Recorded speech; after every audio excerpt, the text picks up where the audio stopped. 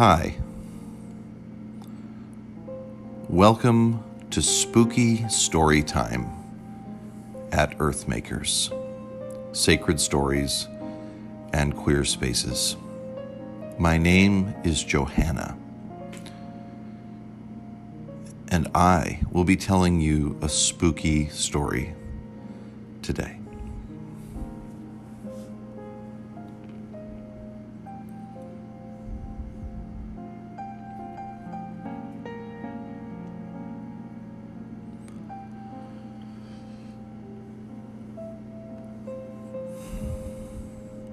So this is the part where I tell you a scary story. And I love scary stories, ghost stories, horror movies, spooky movies. I'm all about this time of year. And I get more excited about it with every passing year. I have been writing short stories for some time now, and writing horror stories in particular. So turn down the lights, grab a hot drink and a blanket, snuggle up with your favorite people. This one's a bit of a whopper. This story is called Four Boys and a Video Camera, and it takes place in the year 2054.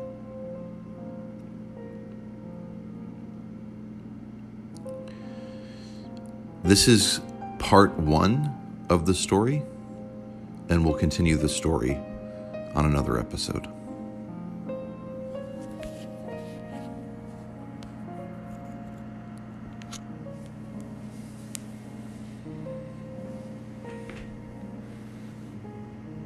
Four Boys and a Video Camera, 2054, or The Man Who Dressed All in White and Frightened the Good Townspeople. Part 1. I think there's just one kind of folks. Folks. Harper Lee.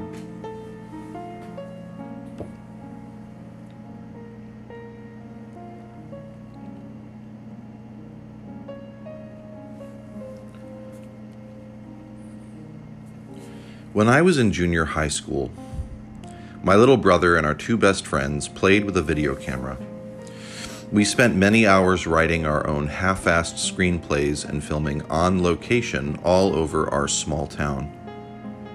We were just being silly, but Four Boys being silly ended up unintentionally chronicling the youth of rural New York. Meanwhile, in rural Maine, a man dressed all in white wandered through the woods and scared the campers at a lakeside Christian campground. These two true stories create the backdrop for the following story on how a future wrapped in the horrors of climate change affected Garden, New York.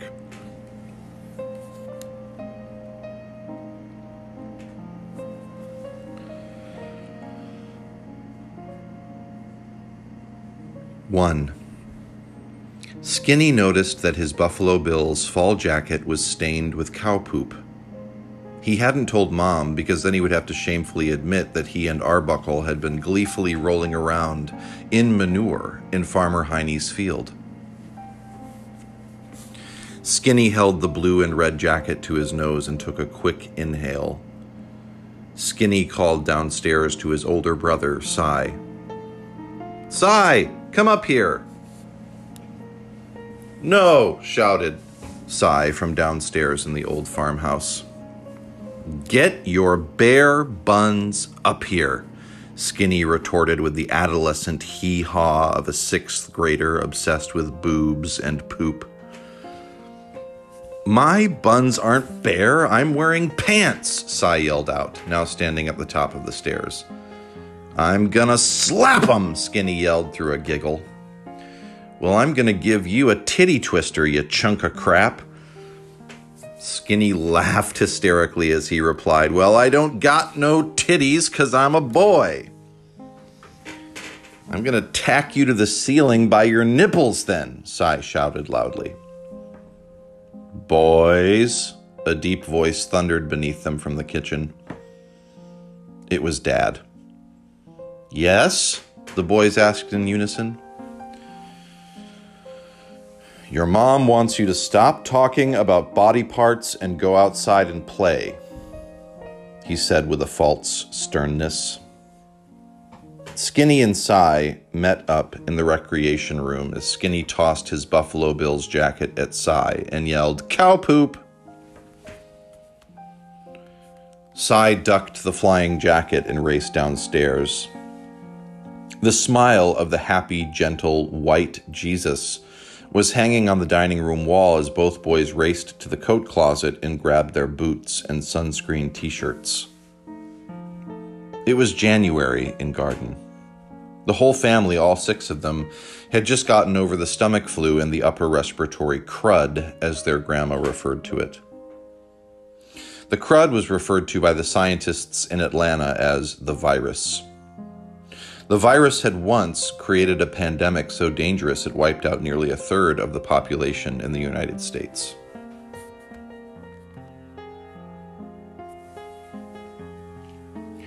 It was 69 degrees Fahrenheit in Garden, New York that day. Cy could hear the same old gossip on the TV as his mother sat in her recliner. The talking heads on CNN were describing the fallout of climate change and how, in the not-forgotten era of President Trump, scientists had issued stern warnings about how the lifestyles of Americans and corporations were going to screw up the future for our children. There was still some snow in places. Their father talked all the time about getting the kids out to Minnesota, Montana, Michigan, North Dakota, or even Maine to see snow for the very first time.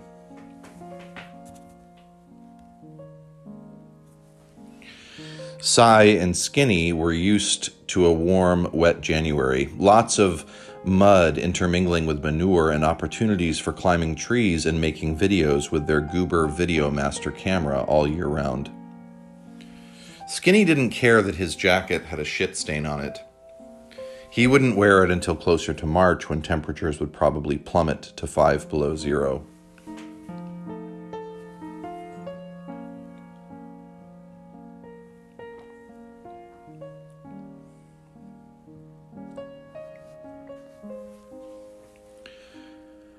The boys hopped on their bikes and raced up the dirt road past the McClellan's trailer.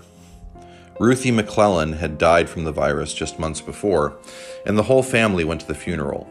Cy wore suspenders for the first time in his life under his father's old suit jacket. Skinny wore a black t-shirt and sweatpants. Cy hated the clothes that Skinny chose to wear. He often publicly mocked him, calling him homeless man and Peter Pan in front of classmates.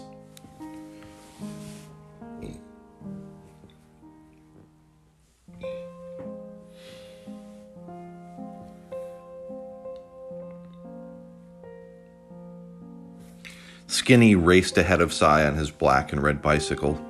The uphill climb was getting steeper, and Skinny put to use his natural and wild athleticism.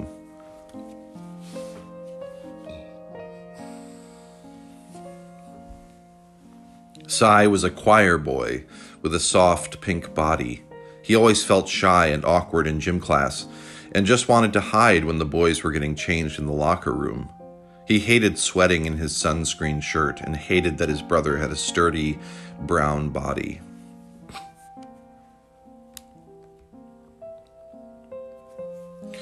Doc and Arbuckle, their 2 best friends, were standing out by the chicken coop in bare feet when Cy and Skinny arrived on their bikes.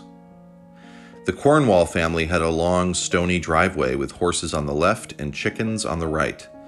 Mr. Cornwall had prepped the horses and chickens by working with the local ag lab in Corning, New York. In 2047, the Cornwalls had lost most of their animals to malnourishment. They were able to sell off a horse and 3 chickens to some scientists in Corning before they got sick.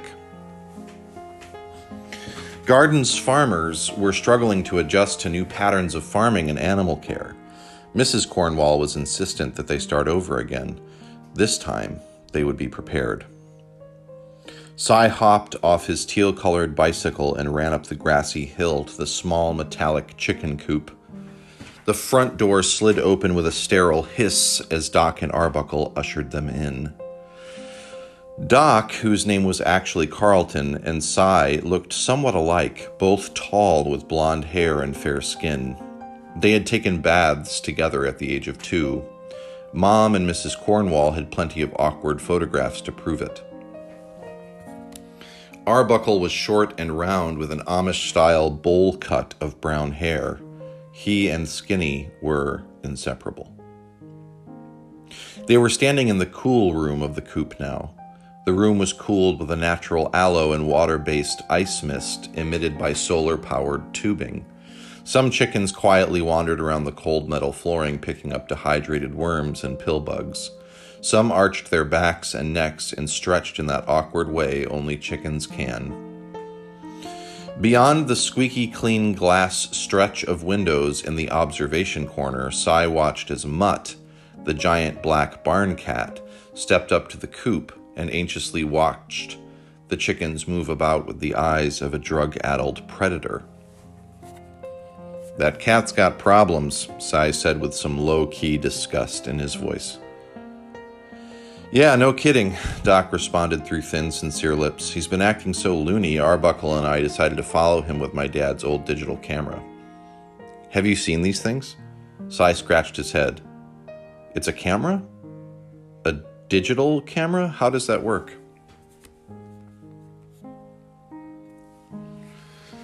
Arbuckle, his bowl cut bouncing as he walked toward the boys, held out a black piece of equipment about the size of a large burrito. Skinny apprehended Arbuckle and ripped the camera from his hands playfully. "Gimme that shit!" he shouted in a forced, high-pitched outburst. "Skinny!" Cy sternly yelled at his little brother. "Mom said not to swear. I'm telling." "Please be careful with that, Skinny," Doc said calmly. "It's my dad's antique, and he will be super pissed off if it breaks." Arbuckle smiled and gave Skinny a noogie. "You chubby little rascal." Skinny was not chubby. Skinny grabbed Cy's arm. "Please don't tell Mom and Dad. I won't swear ever again, I promise." Skinny looked desperate. Cy shrugged off his arm and said, "Well, don't do it again or you'll be in so much trouble." Cy loved having power over his annoying younger siblings. "All we have is our phone at home," said Skinny as he stared at the antique camera in Doc's hand. Cy and Skinny's family owned a single smartphone. When their younger sister Frankie begged for a phone of her own, it was met with disappointed looks from their parents.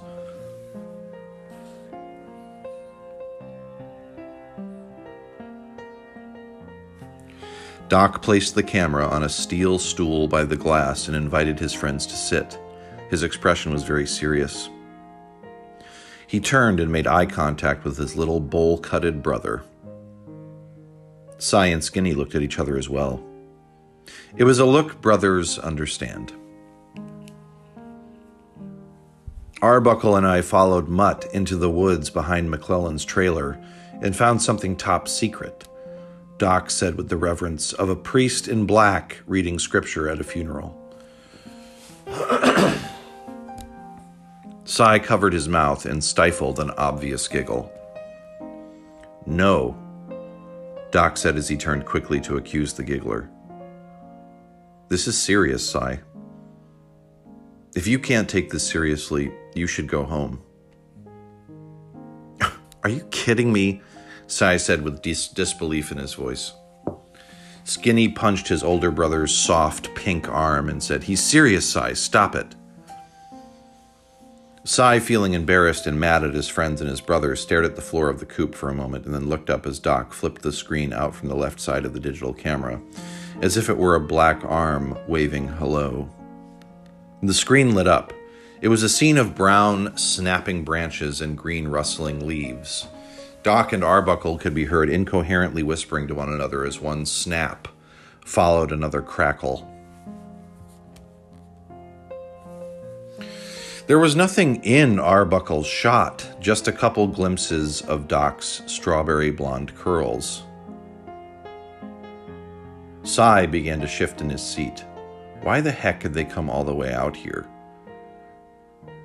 Skinny could feel the classic sighs of exasperation about to come out of his older brother.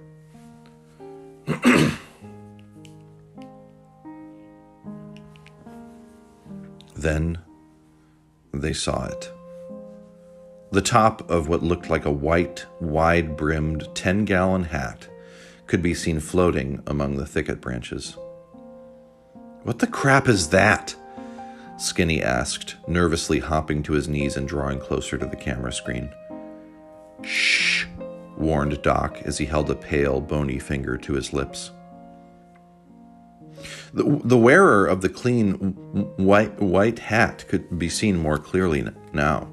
Long, greasy white hair, pale skin, a perfectly white starched button shirt, white socks covering his, or was it a her, hands.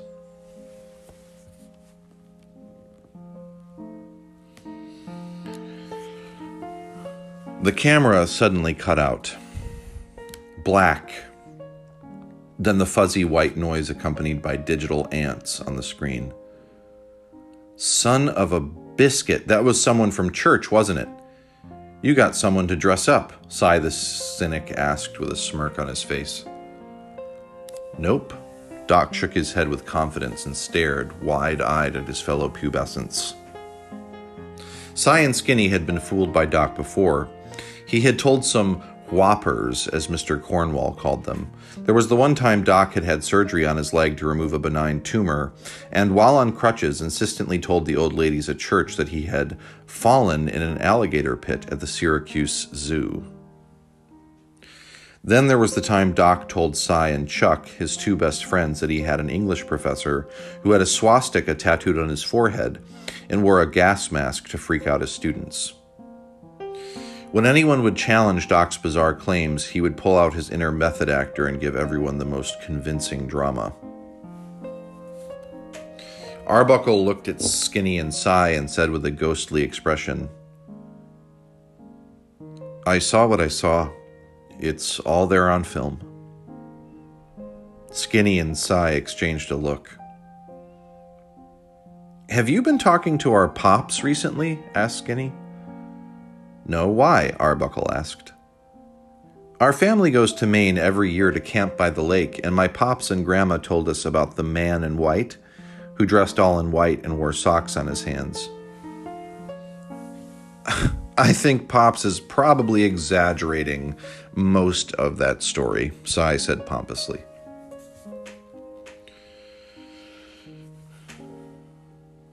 "Look, guys, I know that I've told some tall tales in the past," Doc confessed, "but this is real. I don't know what your pops told you, but this man walks around in the woods behind McClellan's. Ben Wolf met him at the Cozy Corner one day and got to know him a little bit. Ben told our mom that he was nice but weird as hell.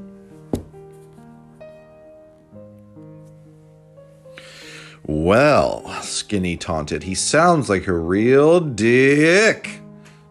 "Skinny!" Cy shouted dramatically. "Watch your mouth! I am definitely telling Mom." Arbuckle gripped Skinny's shoulder with his meaty paw. "We are heading back to the woods Tuesday night to see if we can catch him in the dark. You guys can come if you want, but this is top secret. Promise?" "We promise," Cy said, sternly speaking for both himself and his little brother. "We make no promises that we'll actually be there, though. It sounds dangerous and nosy to me." Cy's body was not the only thing that was pink and soft. He was often picked on by neighbor boys for being too sensitive and cautious.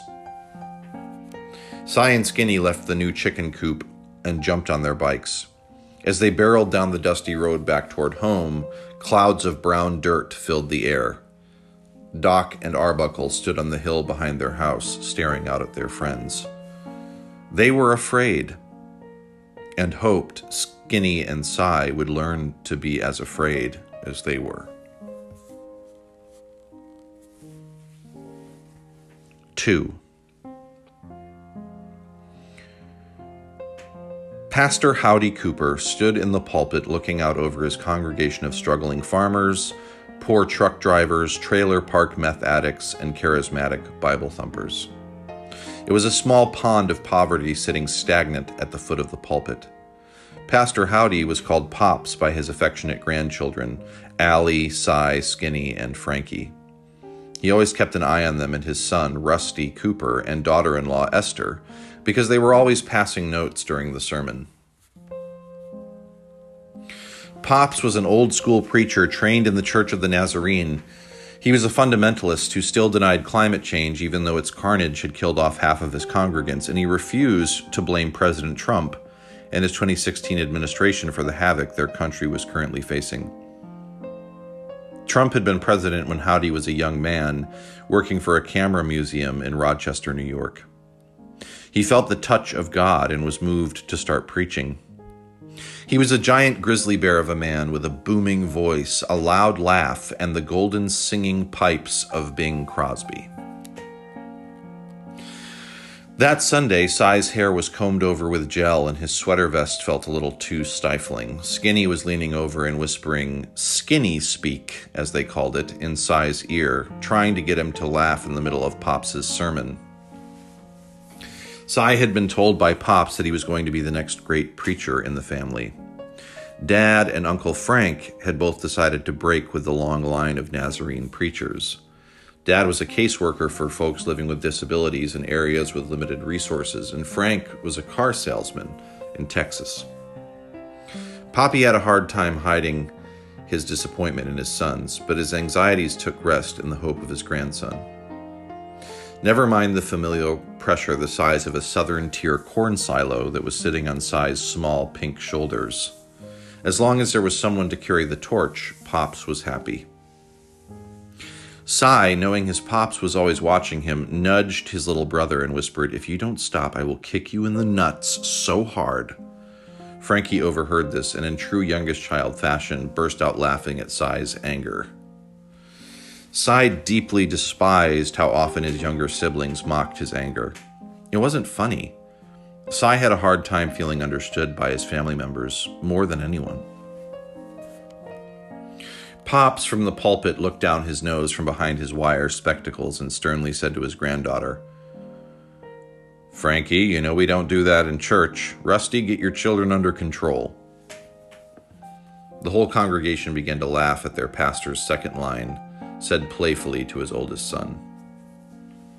Frankie started to laugh again, and Allie, the oldest and typically composed sibling, grabbed Frankie by the back of the neck in a firm grip and glared at her. Frankie wiggled until Alice released her. Cy shut his eyes and pretended he was somewhere else other than the family shit show. That Sunday, Pops was preaching a sermon about the transfiguration of Jesus. This, of course, is the story where Jesus goes up a mountain with his disciples in tow and transforms into the white Jesus on the wall by the coat closet. Most translations say something about Jesus appearing all in white. At the moment that Pops mentioned Jesus being dressed all in white, Skinny turned and looked at his older brother with a serious expression. Then, to make matters worse, Pops said to his congregation, "And congregation, you must hear the good news today. Jesus is walking among us today, dressed all in white. Won't you let him wash you white as snow?" Cy swallowed. Jesus dressed all in white and walking among them? Could the man in white, the man on Doc's camera, be the risen Lord? That would be a welcome miracle, right?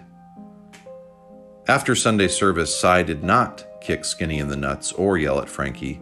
He grabbed some Oreos from the fellowship room and poured some red fruit punch in a styrofoam cup.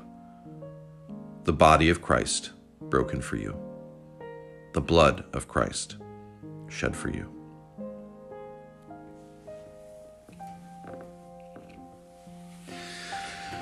And that concludes today's recording of Four Boys and a Video Camera. We will continue in the next episode.